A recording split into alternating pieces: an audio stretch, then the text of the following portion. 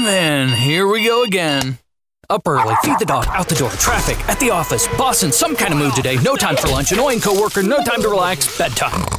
Then we gotta do it all again? No way. Because the best way to break up the mundane every day is to play at Wild Rose Casino and Resort. Slots, tables, sports, and a whole lot of perks when you join and play with your Club Wild card. So, let's play Wild Rose Casino and Resort, Clinton. Does your financial advisor take the time to really listen to you? Is your financial strategy personalized for you and your family? Will your financial advisor be there as your life and financial situation changes? When you work with Edward Jones, they focus on what's important to you. You'll work together and use an established process to create a personalized financial strategy backed by the advice, tools, and resources to help you reach your goals. And they'll partner with you to help your strategy stay on track. Visit edwardjones.com or stop by the office of Todd Nash in Coralville, Jeff Rudolph, or Scott McGill in Iowa City, or Travis Whitmore in North Liberty. Edward Jones, making sense of investing. Member SIPC. Hello there, and welcome to the Hawkeye Hotspot Podcast here on HawkFanatic.com. I am Rob Howe, joined by Scott Dochterman from The Athletic. It is Thursday, October the 19th, a little bit before 9:15 a.m. Central Time, and your Hawkeyes are 6-1 after a 15-6 win in Madison against Wisconsin last week, back in the rankings, driver's seat for the Big Ten West. Scott, what could go wrong? Just about everything.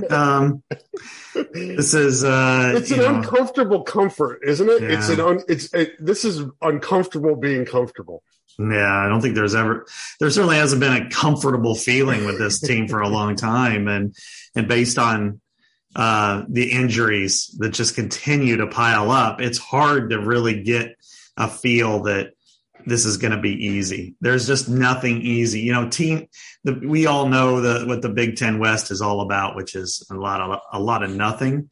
But at the same time, if Iowa had a good team, you'd say, oh, shoot, man, they're going to roll. They might have one semi-tough game, but looking at the schedule, even every single team on the schedule could beat Iowa. That said, I think Iowa can beat every single team on the schedule decisively if it plays mistake-free football. But that's a lot to ask. And but that said, you know what, Rob? They're 6-1. They may be an ugly 6-1, but they're 6-1. They're bowl eligible. They continue to baffle people because of the way that they battle through adversity. And it doesn't matter what is going on with the program, inside, outside, injuries, depletions, whatever. They get it done. And that's, I think, something that more people need to admire, I think, even though, yeah, you can kind of make fun of the offense all you want, but you got to admire the fact that they're winning. I think PJ Fleck admires it. I don't think he likes it, but I think he admires it. And he talked about that this week, and we've talked about it ad nauseum on this podcast and written about it ad nauseum through the years. The complementary football, and PJ Fleck talking about people view it as you're really good on offense, defense, and special teams. So that's not always the case, and it usually isn't the case. There's usually phases that are ahead of the others. And to Iowa's credit, and again, we've talked about this, that self-awareness of knowing what it needs to win football games. And it's in a position right now where it's going to be favored to win each of these last 5 games. Most likely, you never know, things change, but most likely favored to win these last 5 games. And that's in large part because it's figured out how it needs to win football games. Now, as Scott said, that continues to change because I think it was obvious the last 2 weeks, Scott, that Eric All was the offense. He outside of the running game, he was the passing offense. Deacon Hill looked to him, threw it to him. I mean, he was the guy, and now he's gone, unfortunately. And hopefully, like the rest of the guys, Luke and Cade and everybody else who's had season-ending injuries, hopefully quick recovery and hopefully whether it's the NFL or coming back here next year, things work out well for those guys. But the offense is just as bad as it's been, Scott, statistically and visually. It's really compromised now. Yeah, that's the problem. I mean, really, when you think about it, the last time it was this compromised and in this position was probably 2004. It was the other way around. And frankly, you had a sophomore quarterback trying to navigate it, but they gave him a lot more freedom to go ahead and do some of that stuff. Whereas now you look at, I mean, it's all running game. It has to be running game, and it's getting better, and they're getting better at it. And I think that's the important thing.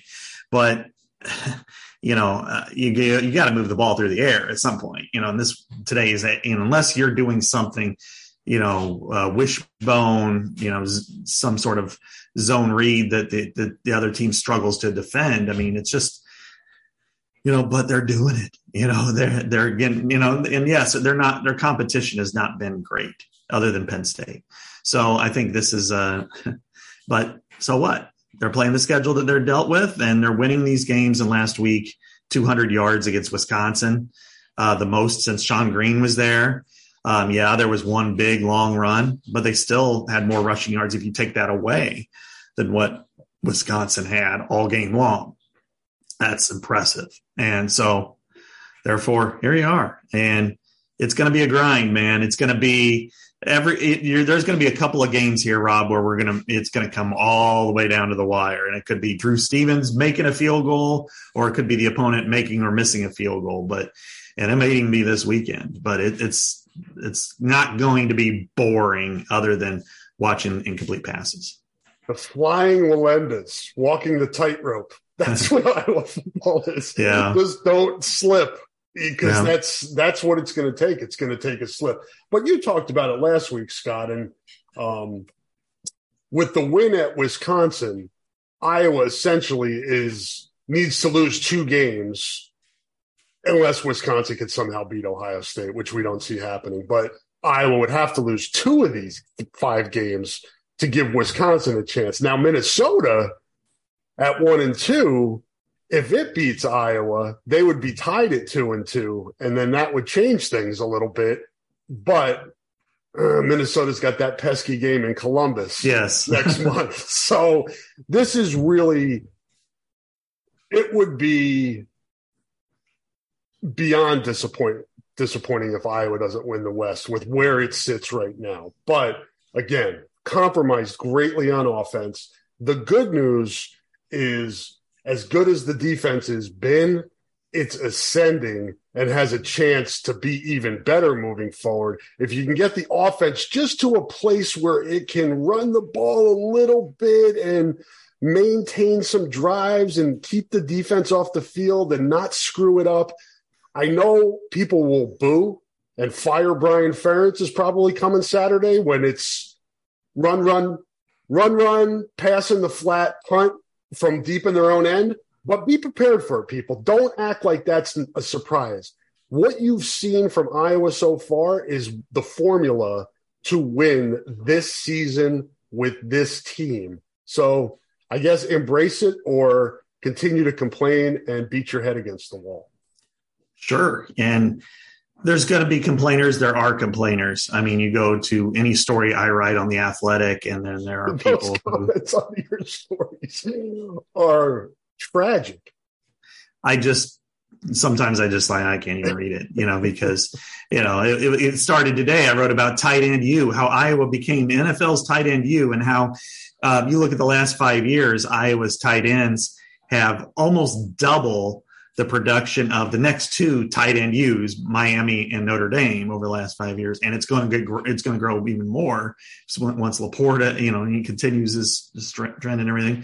And then half the comments are about Brian Ferentz. It's just like, you just can't escape this. And okay, fine, you're not going to be happy until he's gone. You're not going to be happy until Kirk's gone, and then we'll see if you're right and everybody else is wrong. But I think overall, when you get back to your statement about complementary football, that's what it's all about for Kirk. It always has been.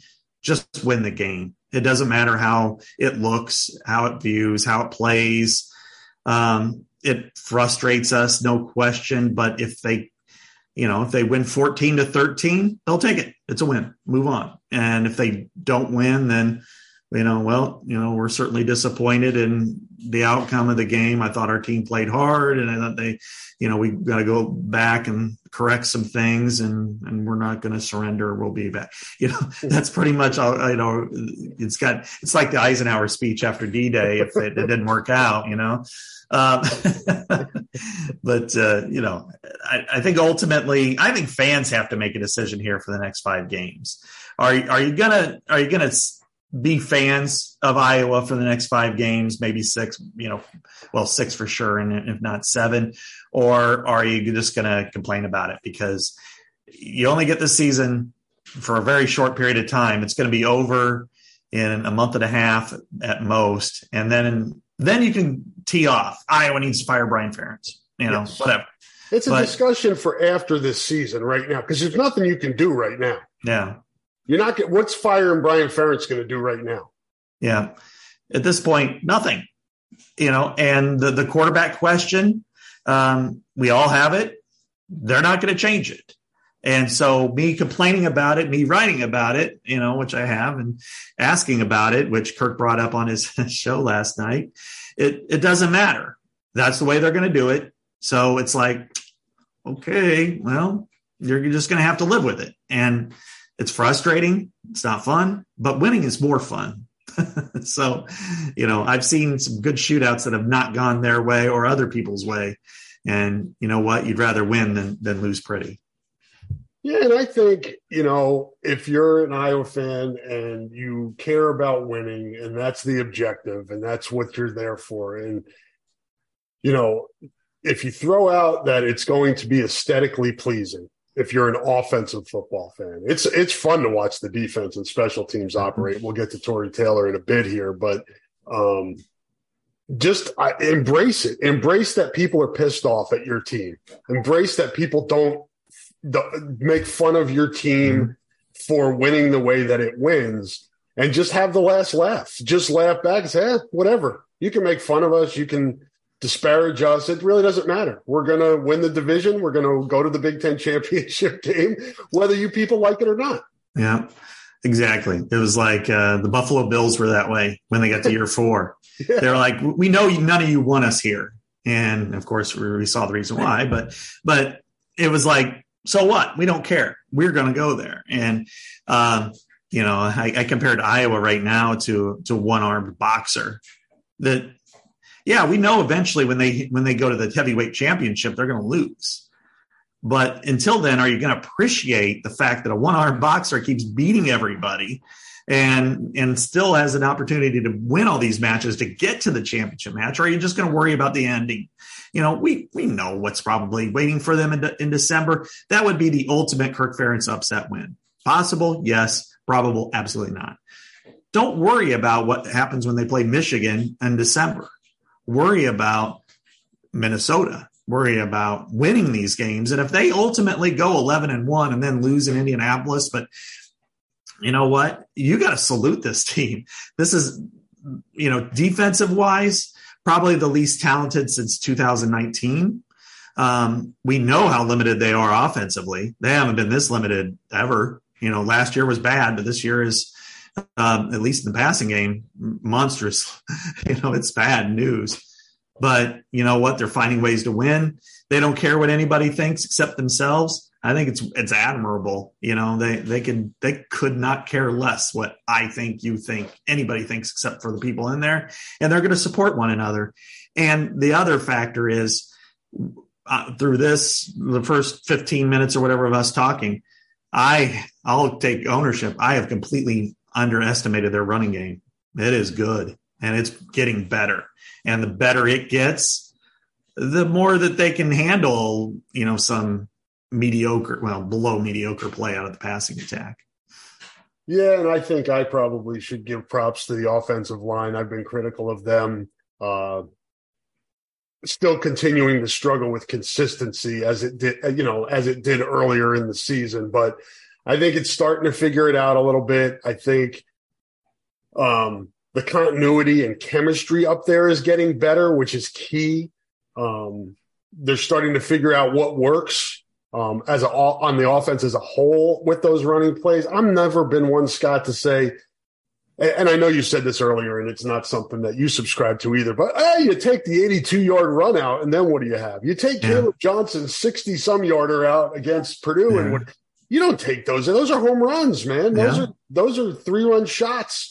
Those are big plays, and that's part of it. If you can, and it's not just those. They're getting some nice chunk plays in the running game that should be commended, and the offensive line is a big reason for that, and I think we see the value of what was missing with Caleb Johnson being out. And it almost seems like with Caleb there, Leishon kind of settles in a little bit more and feeds off of that competition, with those two guys, competing it with each other together to work together to get yardage. But I'm just not sure what can be utilized here in this passing game. When you look at this, Scott, now you're down to Steven Stylianos, Ostrenga if he's healthy, Johnny Jacuzzi.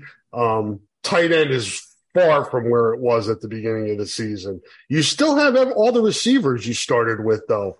You got to find a way. I mean, you have to find a way. 37 passing yards against Wisconsin, no completions to the receivers against Purdue. I know things aren't going well, but if you're running the football, there have to be some things available in the passing game. There needs to be some play action opportunities. There just has to be. You can't constant. I mean, granted, the easiest thing to do is run the football if you're good at it. And that I wouldn't, will not, evacuate from that. They will continue, nor should they. However, if you run the ball, let's say 4 straight plays and you pick up 22 yards, the next play, those linebackers are going to take a step forward. The safety is going to take a step down. They're going to leave these wide receivers on island because the receivers haven't proven they can do anything. Well, that's the time to go hit the home run. And that's probably where Deacon Hill is most effective, is he does have a really strong arm. Now he's got to be accurate with it. And he's not accurate, but he's shown he can do it once in a while. And I think this is where the wide receivers may be a bigger part of this game going forward, because as the running game improves, I mean, everybody's going to try to stop the run. They're going to have 9 in the box, for the most part, because they're not even going to be scared of their tight ends. But there you go. There's your chance. One-on-one. It's disrespectful to the receiver.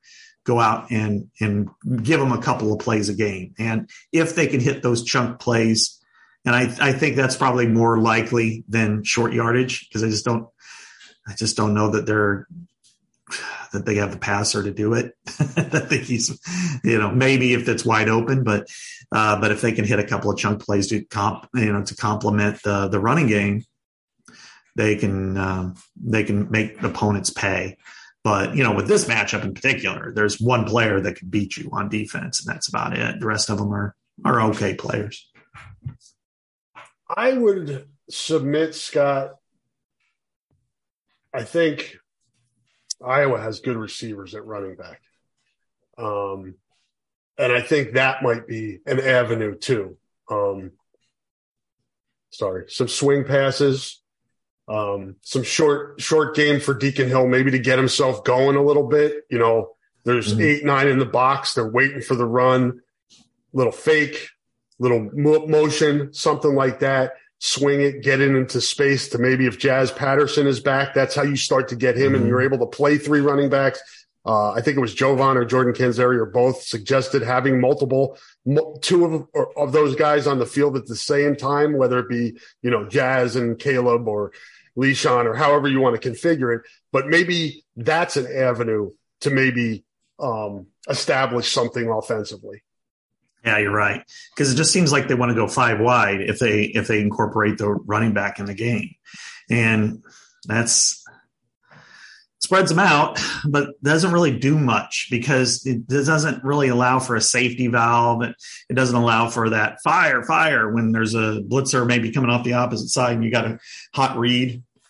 with the running back. They're already out wide. They're probably the fifth option. Terrell Washington was in that role for a little while, and now I think it's more LeSean Williams.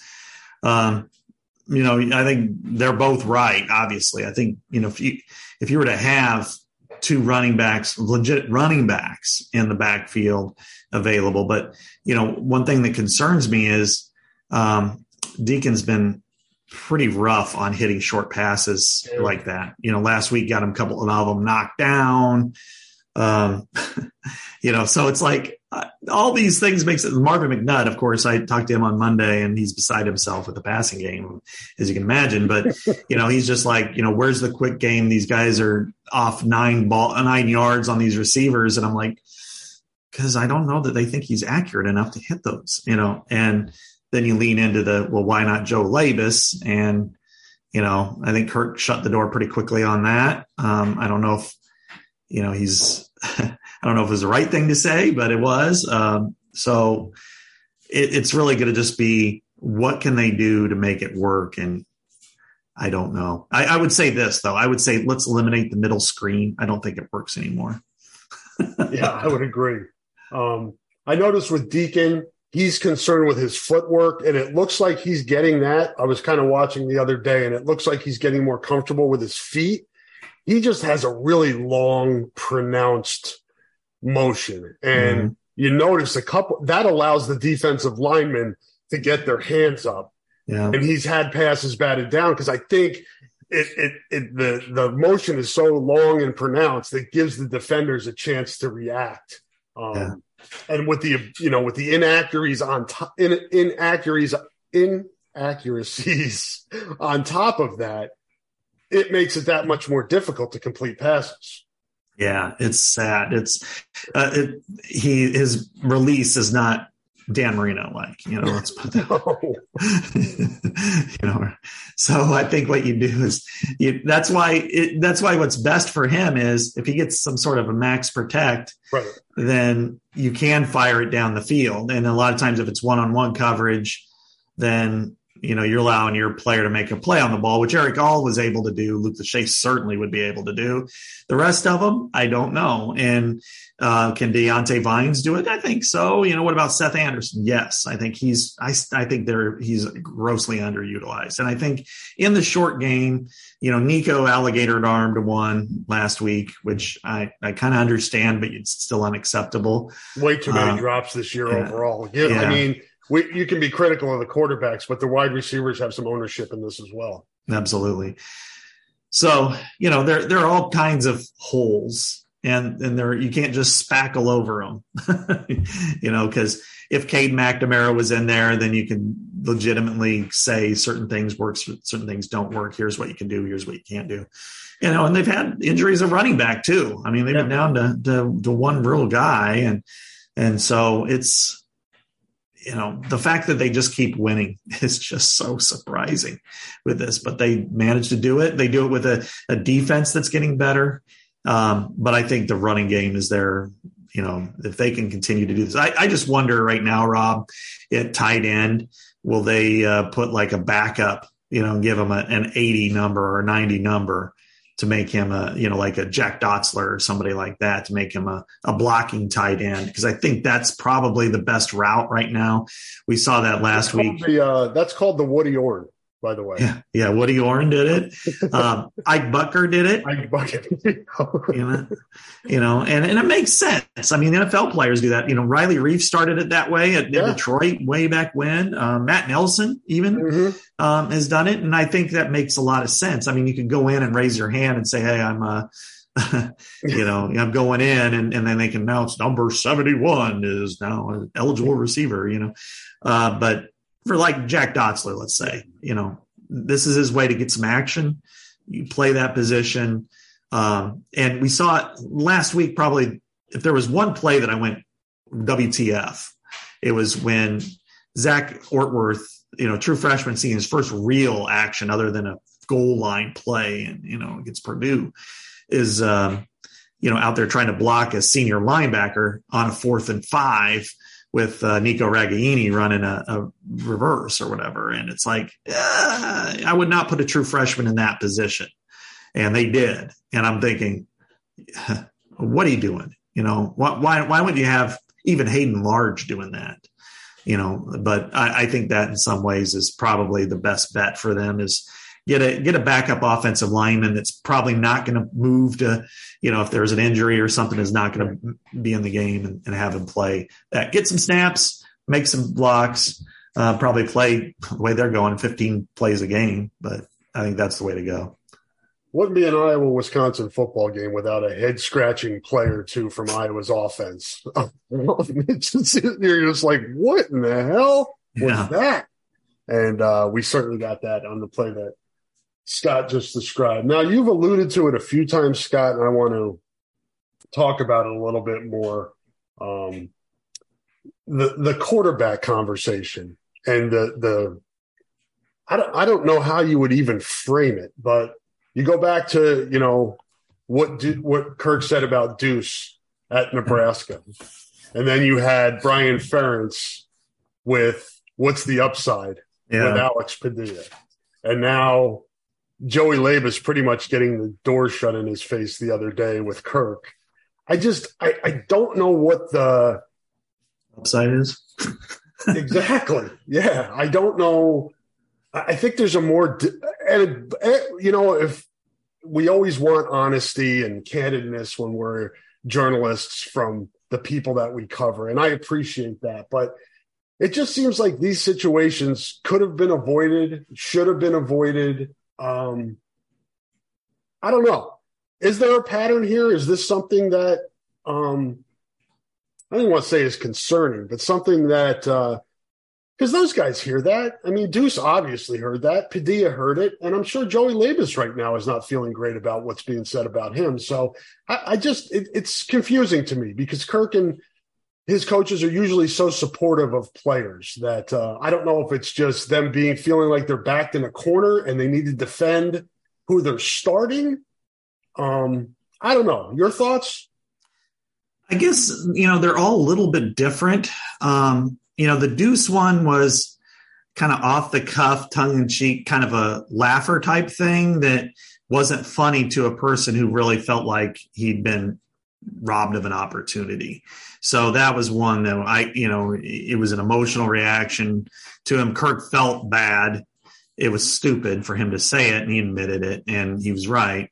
I would say ultimately he's probably proven right, which is a real shame because I know Deuce was very much hyped, maybe as hyped as any quarterback recruit that we can remember. But, he brought up Padilla, and Petrus. I'd heard a lot of the same stuff, last year and then, in learning some more after the season, it was like, okay, I get it. Because, what we saw, he didn't help with protections, like the ultimate play that everybody looks at it and blames Jack Plum for, which was he, looked inside the Nebraska defender, went right around him and sacked Padilla. That was on Padilla. He called it. He called the protection of the line of scrimmage for him to look inside, and then voila. And he really wasn't successful either. And, there was a lot of questions about the way he spent the amount of time he maybe spent with the offense, learning it and perfecting it. And then this one, I think is really kind of silly because I don't know how much worse you can get as a quarterback and still keep your job. I think this is the only program in America that you can complete 27 as 70 and still be the starting quarterback. But what happens if he gets hurt? I mean, is this going to be kind of like Bud Kilmer and Johnny Moxon? I'm behind you, and Joey Labus goes out there and slings it around. And, now from what I hear, Joe Labus kind of does his own thing when he's out there and which doesn't really hurt because you kind of want that sometimes with the quarterback. But could use some creativity right now. Yeah, exactly. They get out of the Iowa offense, but he also has a propensity to make a lot of mistakes, throwing interceptions in practice and that sort of thing. Now, he didn't do it when he was out there. He had a better game against Kentucky than probably Cade and Deacon have had this year. But I don't, like Brian said, what's the upside? I don't see it, because I don't see him ever making those kind of comments about any other position besides quarterback. And that's really kind of perplexing. I don't know. And I'm not going to try to get into the psyche of why those comments have been made about that position. But it's a position that you would think you would want to build everybody up and just, because like you said, you never know. Joe Labus may be in there next week with the rash of injuries we've seen on Iowa's offense this year. And I think you have to know the question's coming. It's a fair question when you have a quarterback who didn't complete a pass to a receiver and threw for 37 yards in the next week. I think it's a very fair question to ask, what else do you have at quarterback? And maybe say, Joe missed. And I know maybe they get tired of repeating themselves, but, Joe missed a lot of spring camp or summer camp. Deacons worked a lot with the first team offense as a result of Cade being out. That's where we feel we're comfortable right now.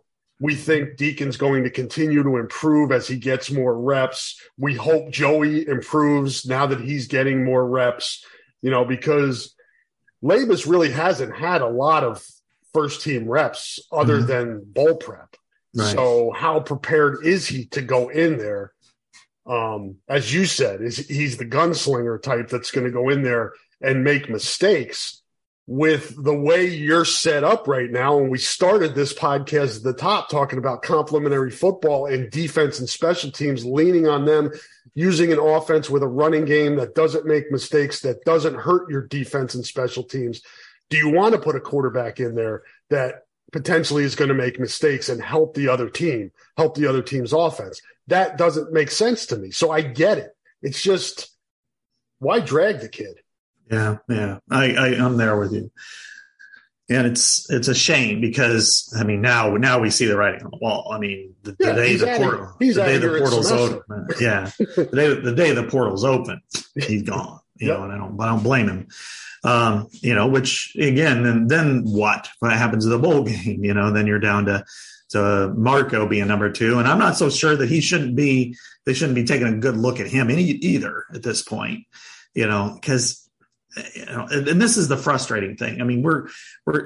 He's trying to justify a quarterback that has really, really struggled. These are 1960s numbers, bad 1960s numbers.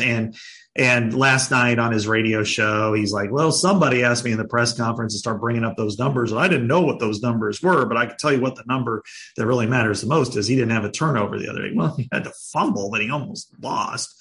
And he had some passes knocked down and one that was very close. That had to be reviewed as to whether or not it was interception in their own territory as well. Those are some near misses. So I'd be careful about trying to pat your own back. Did you hit him with numbers the other day? Was he referring to you? Yeah. What did you bring up? I said, and I go, I know you don't really care about statistics very much, but your quarterback's 27-70 right now, and then I brought up Joe Labus, and that's what kind of set it all off. And 27-70, Rob. We're talking before the season, that 60% is a number that they want to hit. And, that Cade McNamara was 64% 2 years ago at Michigan. As a team, they're going to be below 50. You're talking about the Mendoza line in baseball. This is like batting like 120. Yeah. It's really not, it's epically bad. Yeah. So, to me, I think if you look at this path and you go, Joe, the Deacon doesn't turn the ball over and that's his only benefit. Well, that's pretty hard to say when you're an offensive guy. That's, you're asking your offensive player, whatever you do, don't turn the ball over. Well, that doesn't work very well. That's like, whatever you do, don't shoot the ball because you might miss. I'm mixing a whole kind of metaphors here, but don't swing at that pitch. Yeah, exactly. Just, hopefully it hits you, maybe you'll walk. Lean in there like Coach. Yeah. From Cheers. Take it off the noggin. Yeah, exactly.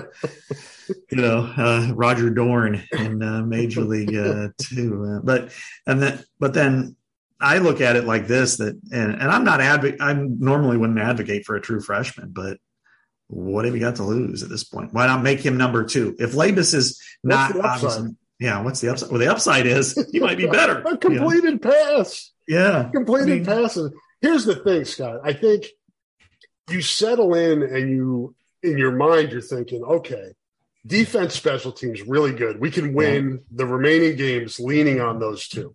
So we're going to put the quarterback in there that protects the football the best. Well, what happens if you get behind by 10 points? Mm-hmm. What happens if you're down 2 touchdowns? Yeah. Now it's not a matter of if that quarterback turns the ball over. He's got to make plays. He's got to complete passes. He's got to score points. Then what happens? Is Labus or Linnaeus more capable of that? Yeah. That I do not know because we haven't seen it. Yeah. And we may not.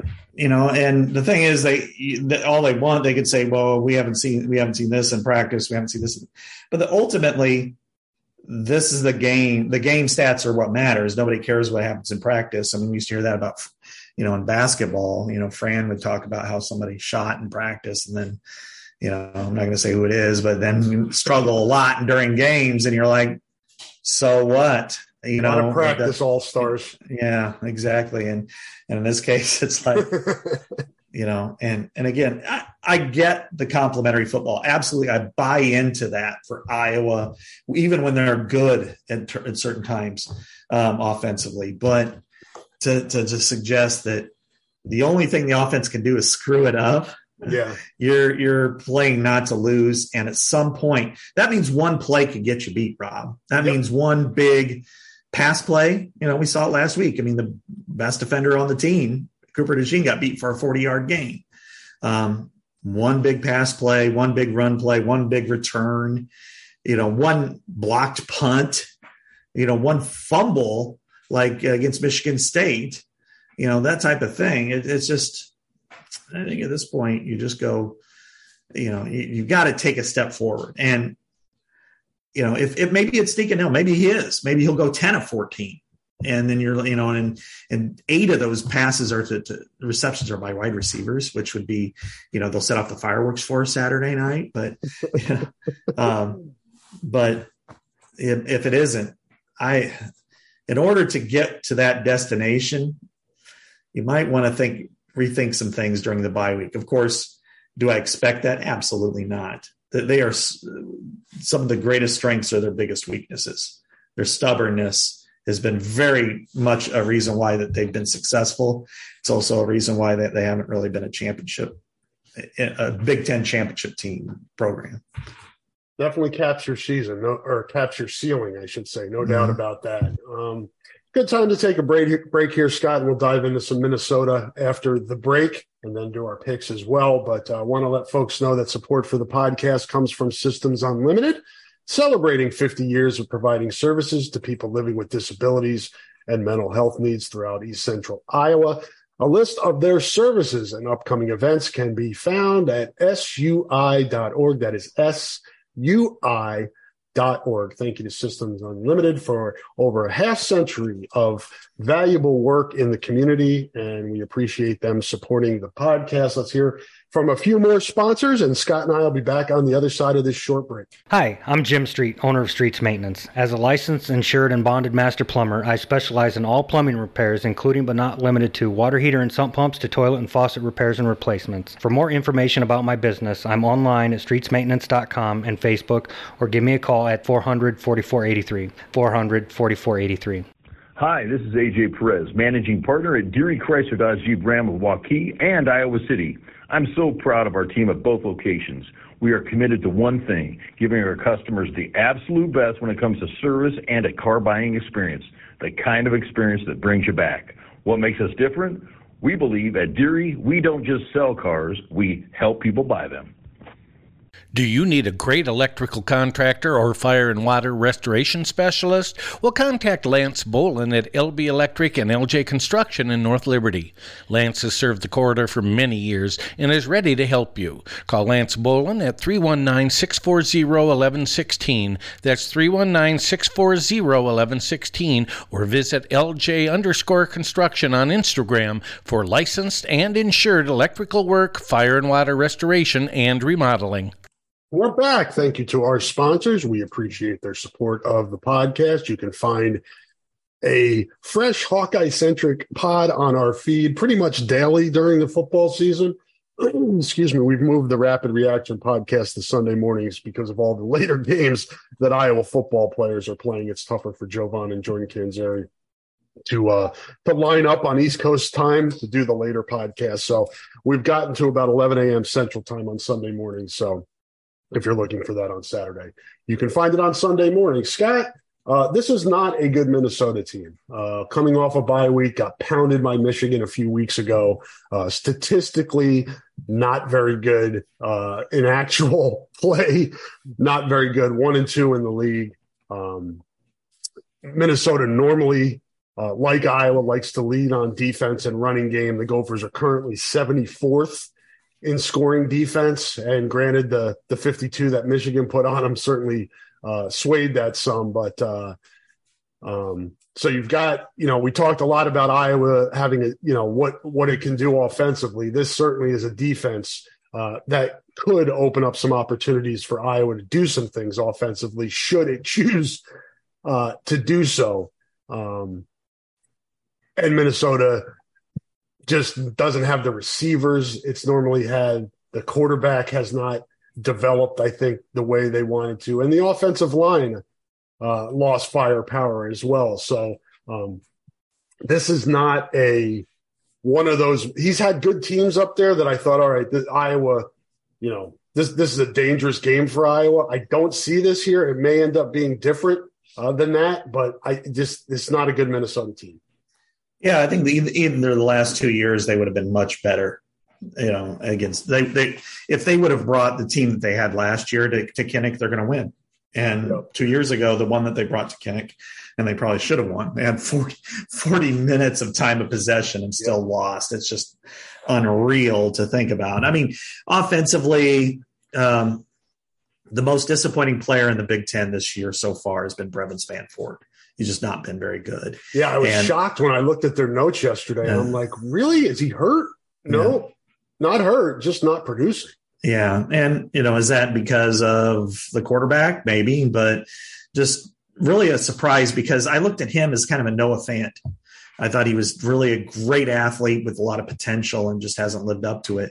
And that's been a shame. I mean, they've got a really good left tackle, and it's going to be a tough matchup, whether it's Joe Evans or for Deontay Craig or whoever goes in there and plays that role. Although, there's something I like about Ethan Hurkett, man. That guy doesn't give up at all.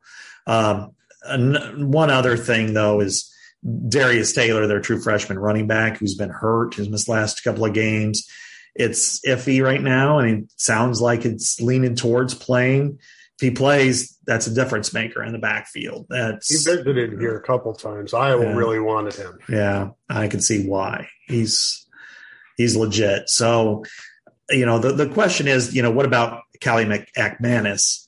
And, he's 6 of 6, 6 touchdowns, 6 interceptions, 55%, just kind of a blah. He's a decent runner, but not great, So he's just had an average to below average season thus far. But, then again, it's like I'm judging him on his numbers, not against us, against Iowa numbers. Because then he looks like, hey, this guy should be first team all Big Ten. But, but his numbers are when he's rushed, he's really bad.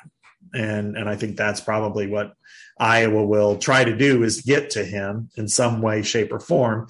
And that could be with blitzes, because they really blitzed the hell out of Braden Locke in the second half last week. And that might be the way to do it, if you can stop the run before it gets started, and then also, be able to force him to make a mistake, then that's when you can really take advantage of it. Yeah, no doubt. And he can move a little bit. He can run a little bit too. So you have to be cognizant of shutting down his running lanes as well. I wouldn't say he's, somebody that's going to torch you with his legs, but he can keep plays alive and certainly pick up yards on the ground if he sees the opening. So that's something to be cognizant of as well. From a defensive standpoint, Scott, drop off here for Minnesota. They've obviously been really good under Fleck on defense. A lot of guys in the NFL, good players. Newbin's really good. Yes, absolutely. He's a stud, but not a lot of star power elsewhere on this defense. Yeah, they really lost a lot of players from the past, and they're just not getting to the quarterback. They're not disrupting the quarterback, and then they're just not really affecting the opponent very much. The first game notwithstanding against Nebraska, where I thought, okay, maybe this defense is back, they're going to be good. But of course we see that Nebraska's offense is almost as challenged as Iowa's. And then it's like, okay, I get it. But Newbin is the guy you got to stay away from. And that means Deacon Hill, do not throw it. If 27 is there, don't throw it. He will ruin your day. He's that good. He's an NFL guy. He's Antoine Winfield, take your pick out of all their great players they've had lately. The rest of them, pedestrian, and I think they can run on them. And that wasn't necessarily the case last year. They used tight end early, and then Sam Laporta got hurt, which was really a shame for them for going into that final game against Nebraska. But I think overall that this is a team that Iowa is very capable of hitting a couple of big plays, through the passing game, kind of like the game 2 years ago, Rob, on that side of the ball, where when Alex Padilla started, he was only like 6 or 17 or something. But he also, maybe it was 11 to 24. I get my games mixed up that season. But, he also hit Charlie Jones on a big pass play, and then Keegan Johnson. Man, what they wouldn't do for one of those two guys, but on another one. So I think this is a unit that Iowa Iowa could take advantage of in a big way. If they can run. I mean, we know what they're going to do. They're going to stack the box. So it might just be, if they can handle the line of scrimmage, it shouldn't be really that close. But then again, what will Iowa's offense do? How, or are there going to be mistakes? There haven't been significant mistakes for a couple of weeks. So that kind of runs its course once in a while. Good kickers in this game, Scott. They're good kickers. So if it comes down to field goals, both teams very well equipped in that area. Is it Dragan Kesic or Kesic? Kesic or Kesic? He's 10 of 11 this year. 2 for 3 from 50 and beyond. So, and we know what Drew Stevens can do. So keep an eye on that. You always got to pay attention to special teams. And that leads me into the MVP of Iowa to date this season, Tory Taylor, punter. Just an amazing display at Wisconsin the other day. This year, 48.3 average, 19 punts, 50 or more yards, and 17 of them pinning the opponent inside of its 20-yard line, which is really important and effective and a key component to this complimentary football. None of this shit would be working without Tory Taylor is what I'm saying. And I found it really interesting to listen to his postgame the other day, Scott, where he was explaining how he knows if he's playing well. And, even though he was getting pats on the back early in this season, he was not pleased with how he was hitting the ball. He's hitting it now. And he almost said it's not really a challenge for him much to kick the ball and get it to back up. Because, when you watch punters, there are guys that can blast it, guys with really good hang time. He does it all. He can do everything at that position. And I think that's what makes him so special. No question. It's just, old timers, old dudes like us, that have been around, that have watched since the early 80s. I mean, there's this program especially, and we deal with it on a daily basis. There is a tug of war between legacy bias and recency bias. As someone who grew up in this state and followed that team and watched Reggie Roby play, yeah, he still probably has a bigger leg than Tory Taylor, but he's not a better punter than Tory Taylor. And I know that's almost heresy. The only one that would be more than that would be to say somebody might be better than Bob Sanders as far as on the heresy scale with Iowa fans. But honestly, they had somebody different punt when it was like when they were on the 42. They had somebody different punt because his leg was so big that they were just, it was a touchback waiting to happen. Tory only has one touchback this year. And that was something that he needed to work on. Maybe the most impressive punt for me on Saturday, Rob, was when it was fourth down at the 43. And he hits that shot that hits about the half-yard line and looks like a golf shot. It's a 39-yard punt. So it's like, when people start adding their All-American teams, they're not going to really write that. But that shot was perfect. Now, Iowa's defense didn't do real well, on that first drive. But those types of shots that a guy can hit mean everything when you're talking about success. And for him to do it over and over and over and over again and hit those shots, 50, move between 50 plus and inside the 20, it's a work of art. It's something we'll never see again. And we've talked about this, or I know last few years, that Tyler Linderbaum, appreciate him because you're never going to see this again. And last year, Jack Campbell. This year, it's Tory Taylor. And then there are other sports too that we think of, like Luka Garza and certainly Caden Clark and Spencer Lee. But when it comes to football, the next punter will not be the next Tory Taylor. But I think there is an appreciation for him, deservedly so. And I put him as my second in the MVP watch. I put Jay Higgins number one, but I think he's right up there. Yeah. Taylor would be for me, but I get the Higgins too. I think those guys are definitely 1-2 in some order this season. Consider that Wisconsin's average starting field position in the second half of that game Saturday was its own 13-yard line. Mm-hmm. It was the 15-yard line in the third quarter and the 11-yard line in the fourth quarter. So the average was 13. That tells you the value of Tory Taylor. Another guy who's been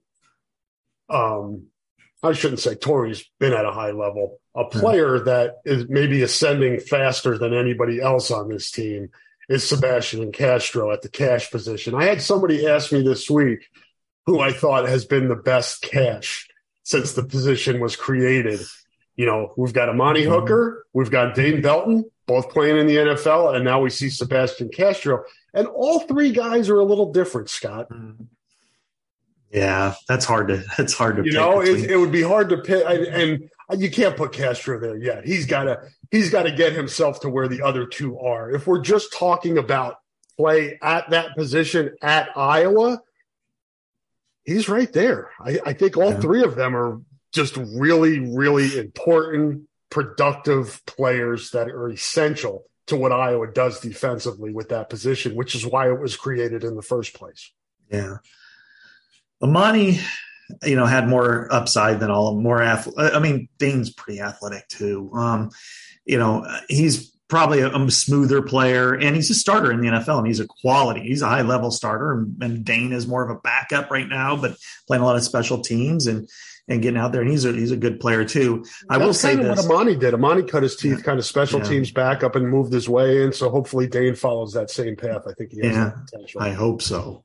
And then finally, the difference is, they're different players. Sebastian Castro it's like if you draw up,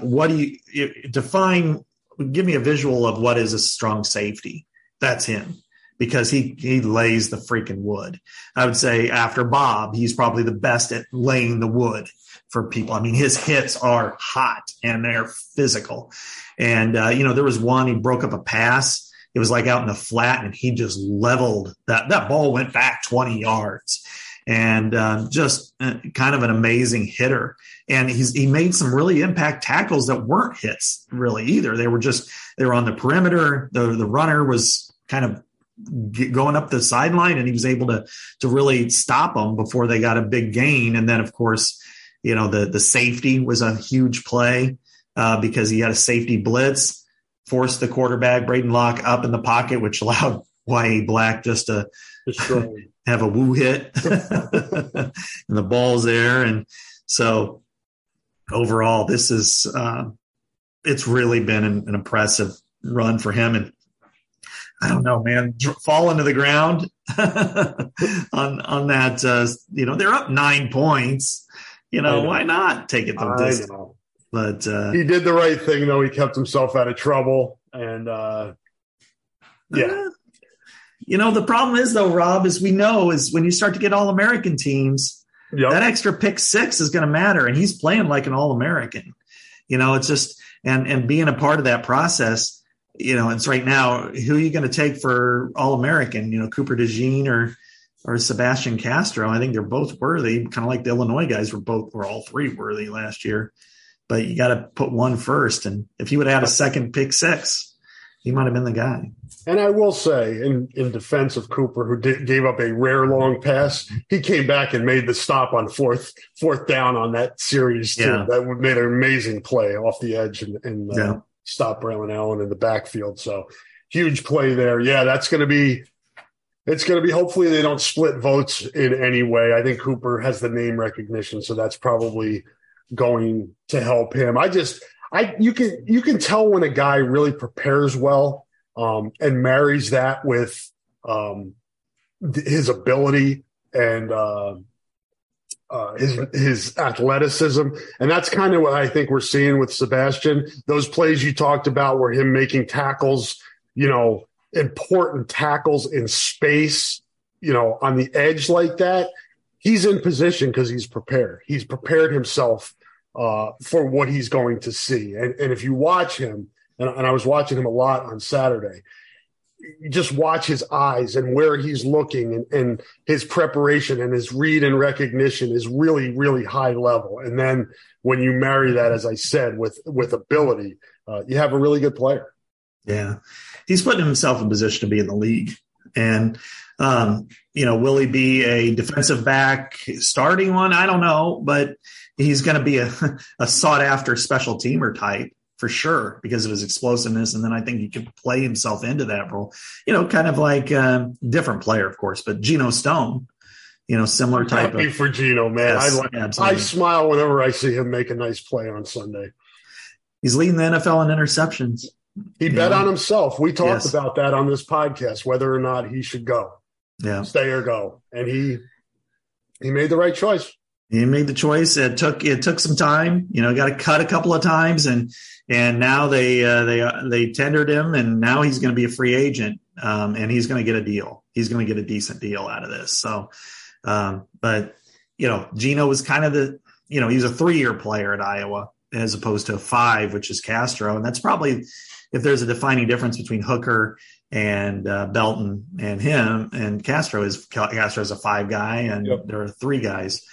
I will say this, though, when we always go to Cash, that I had a conversation with Phil Parker maybe a year and a half ago and about Cash. He goes, the best Cash we would have had in bar none was Desmond King.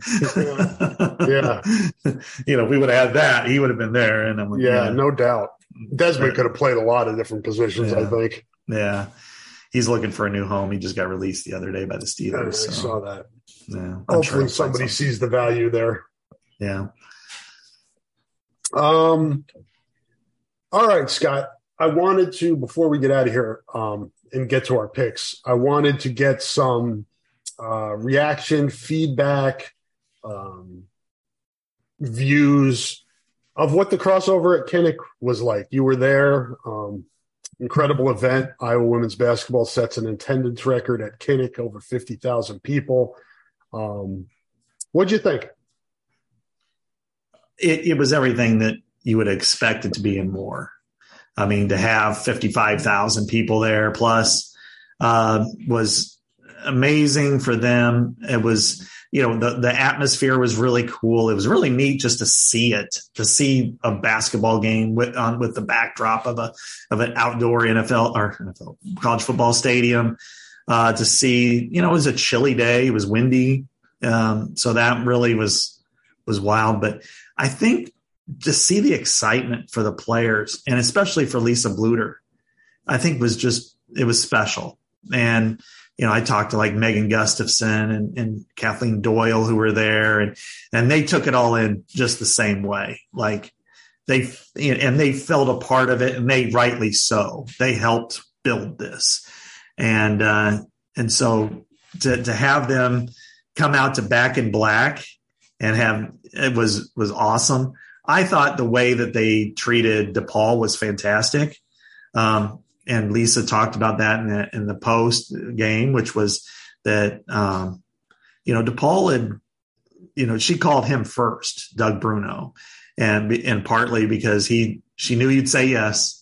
And also because he's always been at the forefront of helping women's athletics grow. And they, of course, said yes emphatically. I think that to allow them to have their hype video play and for them to be a part of it, because it's just as neat for them as it is for Iowa players. I mean, they're coming, they don't even have a football team, DePaul. Yeah. So to come here and play like that in this atmosphere, I thought was awesome. And then, for them to do all the same things the football program does, the wave, the kid captain, and to compete, overall, it was really heartwarming to see and to see just how much it meant to everybody. And at the end, I tweeted this picture of Lisa just kind of walking up the tunnel and all these fans are chanting her name and we love you, Lisa. And she just kind of goes like this. And you could just see how much it meant to her because, she talked about, and when she first started coaching, that she's lucky if there's 55 people there. Now there's 55,000 and, they're Title IX babies. And here they are now having this level of admiration. And it's not just, Rob, it's not just like, oh, let's go out there and support them for this one day. No, I mean, it is there and it's passionate and it's really good to see. Yeah. Excellent celebration. I know Scott has a daughter. I have two daughters. It was cool to see that celebration of female athletics on a stage like that, getting national attention. We saw, how much attention the tournament got last year. Caitlin has certainly been a huge part of this.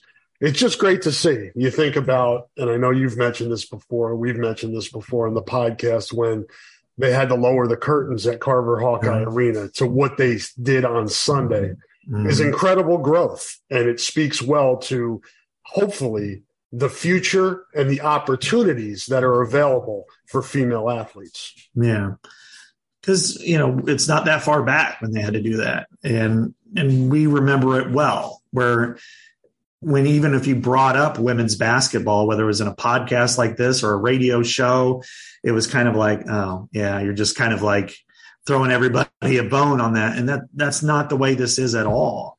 And back then they were really good, but it was always kind of that, oh, okay, moment.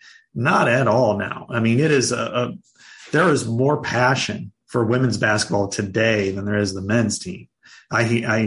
Whenever I talk to people, and of course, football is the first, second, and third conversation, but fourth, it tends to be women's basketball over men's. It's just the way that they are right now. And I think this is, when you look at what Nebraska did and you look at what Iowa did and you look at just all these markers, from ratings going up and softball tournament, the women's softball college world series, it's here to stay, and women are important to that. But I think their staying power in large part is because of men appreciating it. And, it's a different style of game. It's different from, men's game, which is played a lot above the rim, tall, physical. This is a lot of passing and shooting. And that kind of, that to me is it's very an interesting thing. It was kind of funny. My wife went with a couple of her high school friends who are Iowa State grads, and they're like, I've got to wear Iowa to this, but they're there because they wanted to see Caitlin Clark. They wanted to see Iowa, and it's a rivalry, but they want to support it too. And that's probably the neatest thing, Rob, that I've seen is that a lot of the support is universal. Like, I'll wear my team shirt and root for them, but I also like and appreciate what they do for the sport. I've heard it from Ohio State, Nebraska fans, Iowa State fans certainly are that way. And then it goes the other direction. I mean, let's face it, women's sports fans are so much better than men's on this kind of stuff.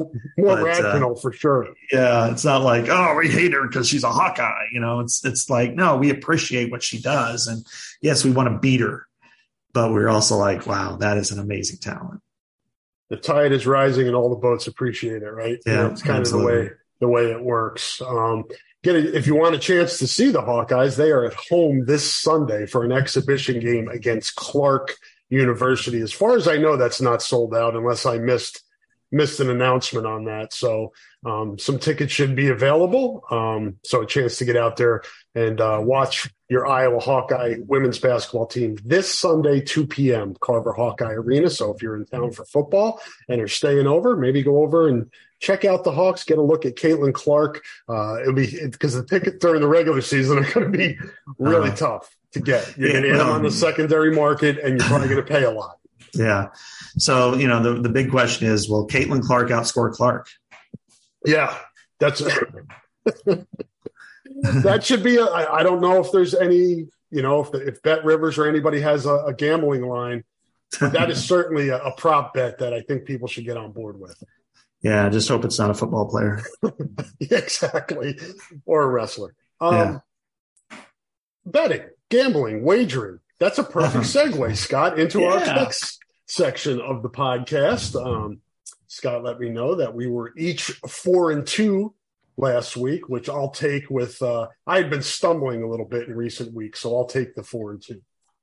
Yeah, it was a good week. I actually lost the Iowa game. I picked Wisconsin. Gave the 10. So I lost badly, frankly. We both lost Rutgers.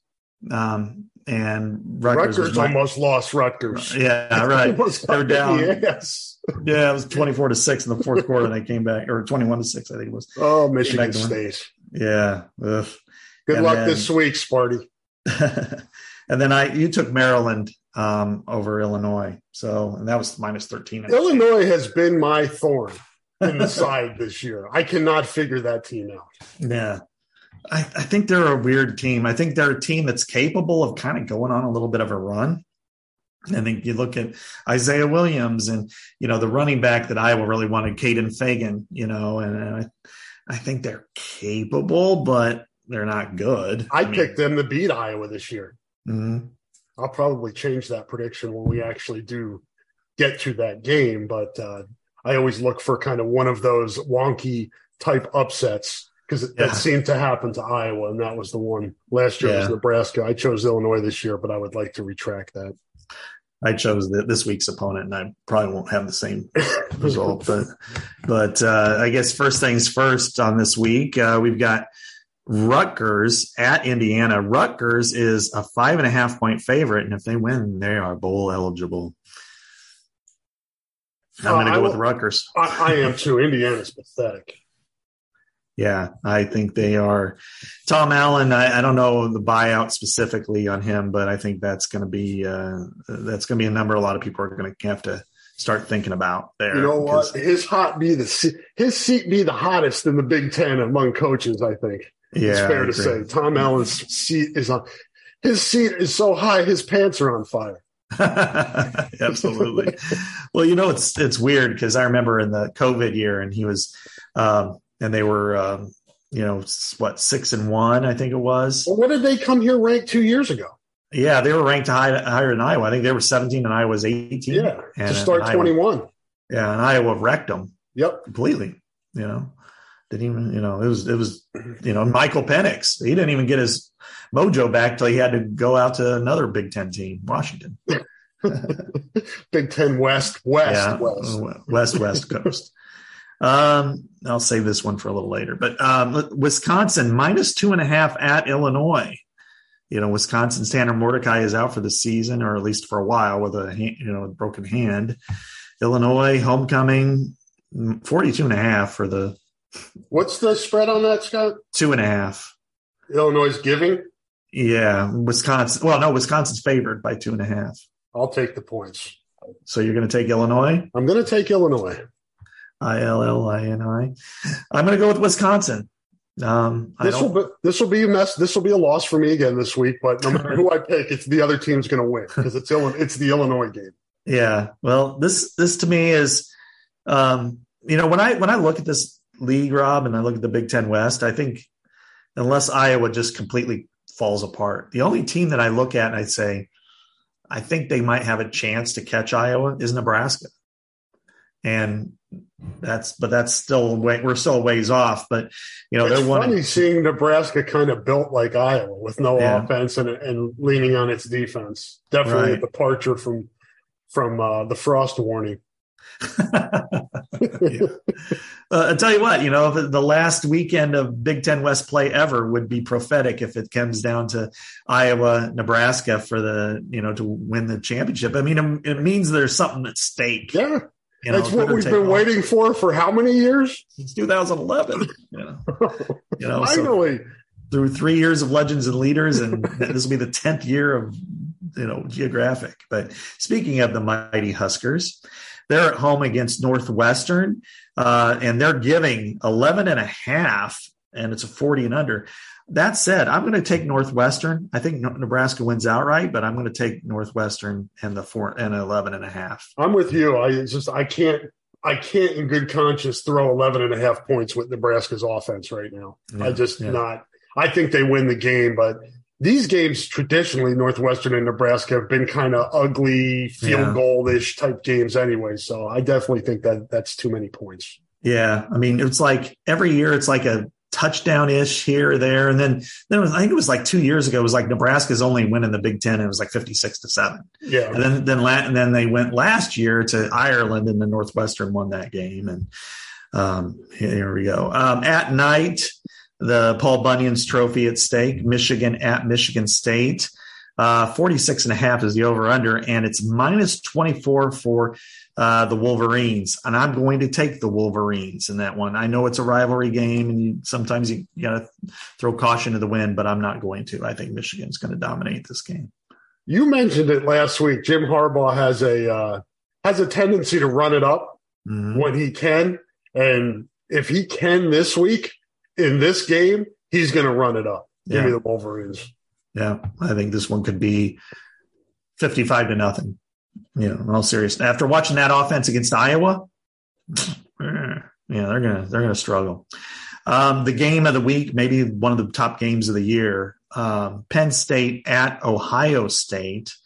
The Buckeyes are favored by 4.5, and I think I wrote down 45.5 for the over/under. This is low. But Ohio State's their offense has not been Ohio State like this year, which makes sense. Yeah, they don't have C.J. Stroud or Haskins or any of those guys anymore. What would Marvin Harrison Jr. do on the Hawkeyes? Well, he would probably have 10 catches this year, and he'd be in really good shape from running down the field. Going like this. I'm open. Yeah, he'd be a great blocker. I'm sure he's physical, big. I will take the Buckeyes in this game. I'm going to throw the 4.5. Yes. Okay. Yeah, same. Drew Aller, I think he's got a real chance to be a great quarterback. He was awesome at Iowa, and he's been on the road and won a couple of games, but they started really slow against Northwestern, and he was really inconsistent against Illinois. So I think that going there to the Death Star in the Big Ten, I like Ohio State to force some turnovers and to win this game outright and cover. Finally, the one that we're watching, Rob, Minnesota at Iowa. Iowa, opened at 6.5, and now it's 3.5. Yeah, heavy money on the Gophers this week. Yeah. We'll see what happens when the Sharps come in here tomorrow and Saturday. Right. 31.5 for the over/under. I'm probably going to still take the under. I saw somebody say that's the lowest in like a really long time. Yeah. And Iowa was the last team that was that low. So I'm going to go with Iowa barely. I think I have like Iowa winning like 16-12 or something like that. I'm with you. I think I have Iowa. I haven't published my preview yet, but I think I have Iowa 17-10, 2010, something like that, 2013, somewhere in that range. I think it's right around mid-30s probably total. Yeah, if that, yeah. Low mid-30s. And I think Iowa wins 6-7 points, somewhere in there. Yeah, it's you just don't know. I mean, last year was 13-10. I would have a much more difficult time if this would have stayed at 6.5. Yeah, that would have been a much harder pick for me here. I would have taken the Gophers. Yeah, I think I may have too. Yeah, I would have. I just don't have a whole lot of faith that Iowa can blow anybody out. I mean, I think they can hold people down, but this is going to be a tough one. And then 31.5, I still would take the under. Yeah, I'm with you. I don't know how you bet the over with Iowa right now, unless it was in the 20s, high 20s or something like that. Then I might inch myself out there. It's one of those where you might miss 1 week, but if you bet the under like every week, I'd have to look and see what the numbers are. But if you bet the under every week, Rob, you've got to be in the money big time. Without a question, no doubt. Just constantly take the under, and it's like a pipeline of money. I'm sure it's frustrating for the odds makers. They're like, God, can we really go that low? Well, we got to go that low. That low? Yeah, that low. Have you seen Iowa's offense? Yeah. 31.5. Well, that I don't know that they can go lower than that. Probably not. I mean, Northwestern, I don't know that I would, I don't think much of Northwestern right now. I think they'll play Iowa hard, and it's at Wrigley, but yeah. I don't know. If they win it, they're 7-1, best start since 15. So that's pretty damn impressive, no matter how you look at it. Hawkeyes favored by 3.5, as we've just said, for Saturday's game. Kinnick Stadium. It's a striped stadium game, or whatever the heck they call it. So check out HawkeyeSports.com to find out what the hell color you're supposed to be wearing, because you don't want to be that person showing up in the gold section wearing a black shirt or vice versa. You don't want that. They can throw you out of the section and then expel you from the game. No, they can't really do that, but you'll be mocked and made fun of, and you don't want that on a game day. Yeah, especially with beer in the stadium. It'll be more prevalent. NBC 2:30 Saturday, Paul Burmeister and Anthony Herron on the call. That's very cool. Look forward to seeing those guys on Saturday. Yeah. Friends with both of those guys from their time here. So really cool to see those guys ascend in this business. Both are very, very good at what they do. Absolutely. I talked to Paul yesterday at length, not only about the matchup, but I'm writing a little bit about him for tomorrow, kind of in a catch-all end of the week type thing. And he's excited to come back. I think, one of the things he wants to emphasize, and Anthony, of course, will be the same way, is that they want to say, look, we're going to be impartial. We're going to be, because they are professional. I mean, that thought never even entered my mind, to be honest with you. I know they have to guard against that, because would be the perception of people. Oh, Iowa guys calling it, but it's not going to be like listening to Dolphin and Polo. No, not at all.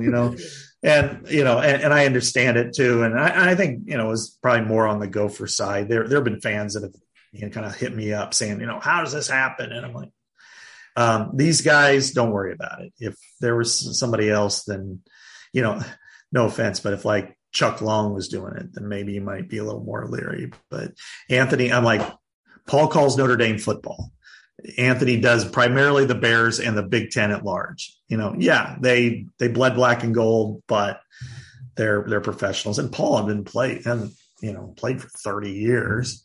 I mean, come on. Yeah, and those guys do their homework. They'll be well prepared. They're going to be, if you're not that your Minnesota fans are listening to our podcast, but they will treat your team well and have the information and background and insight for both teams to make it a really good broadcast. I feel pretty confident in saying that.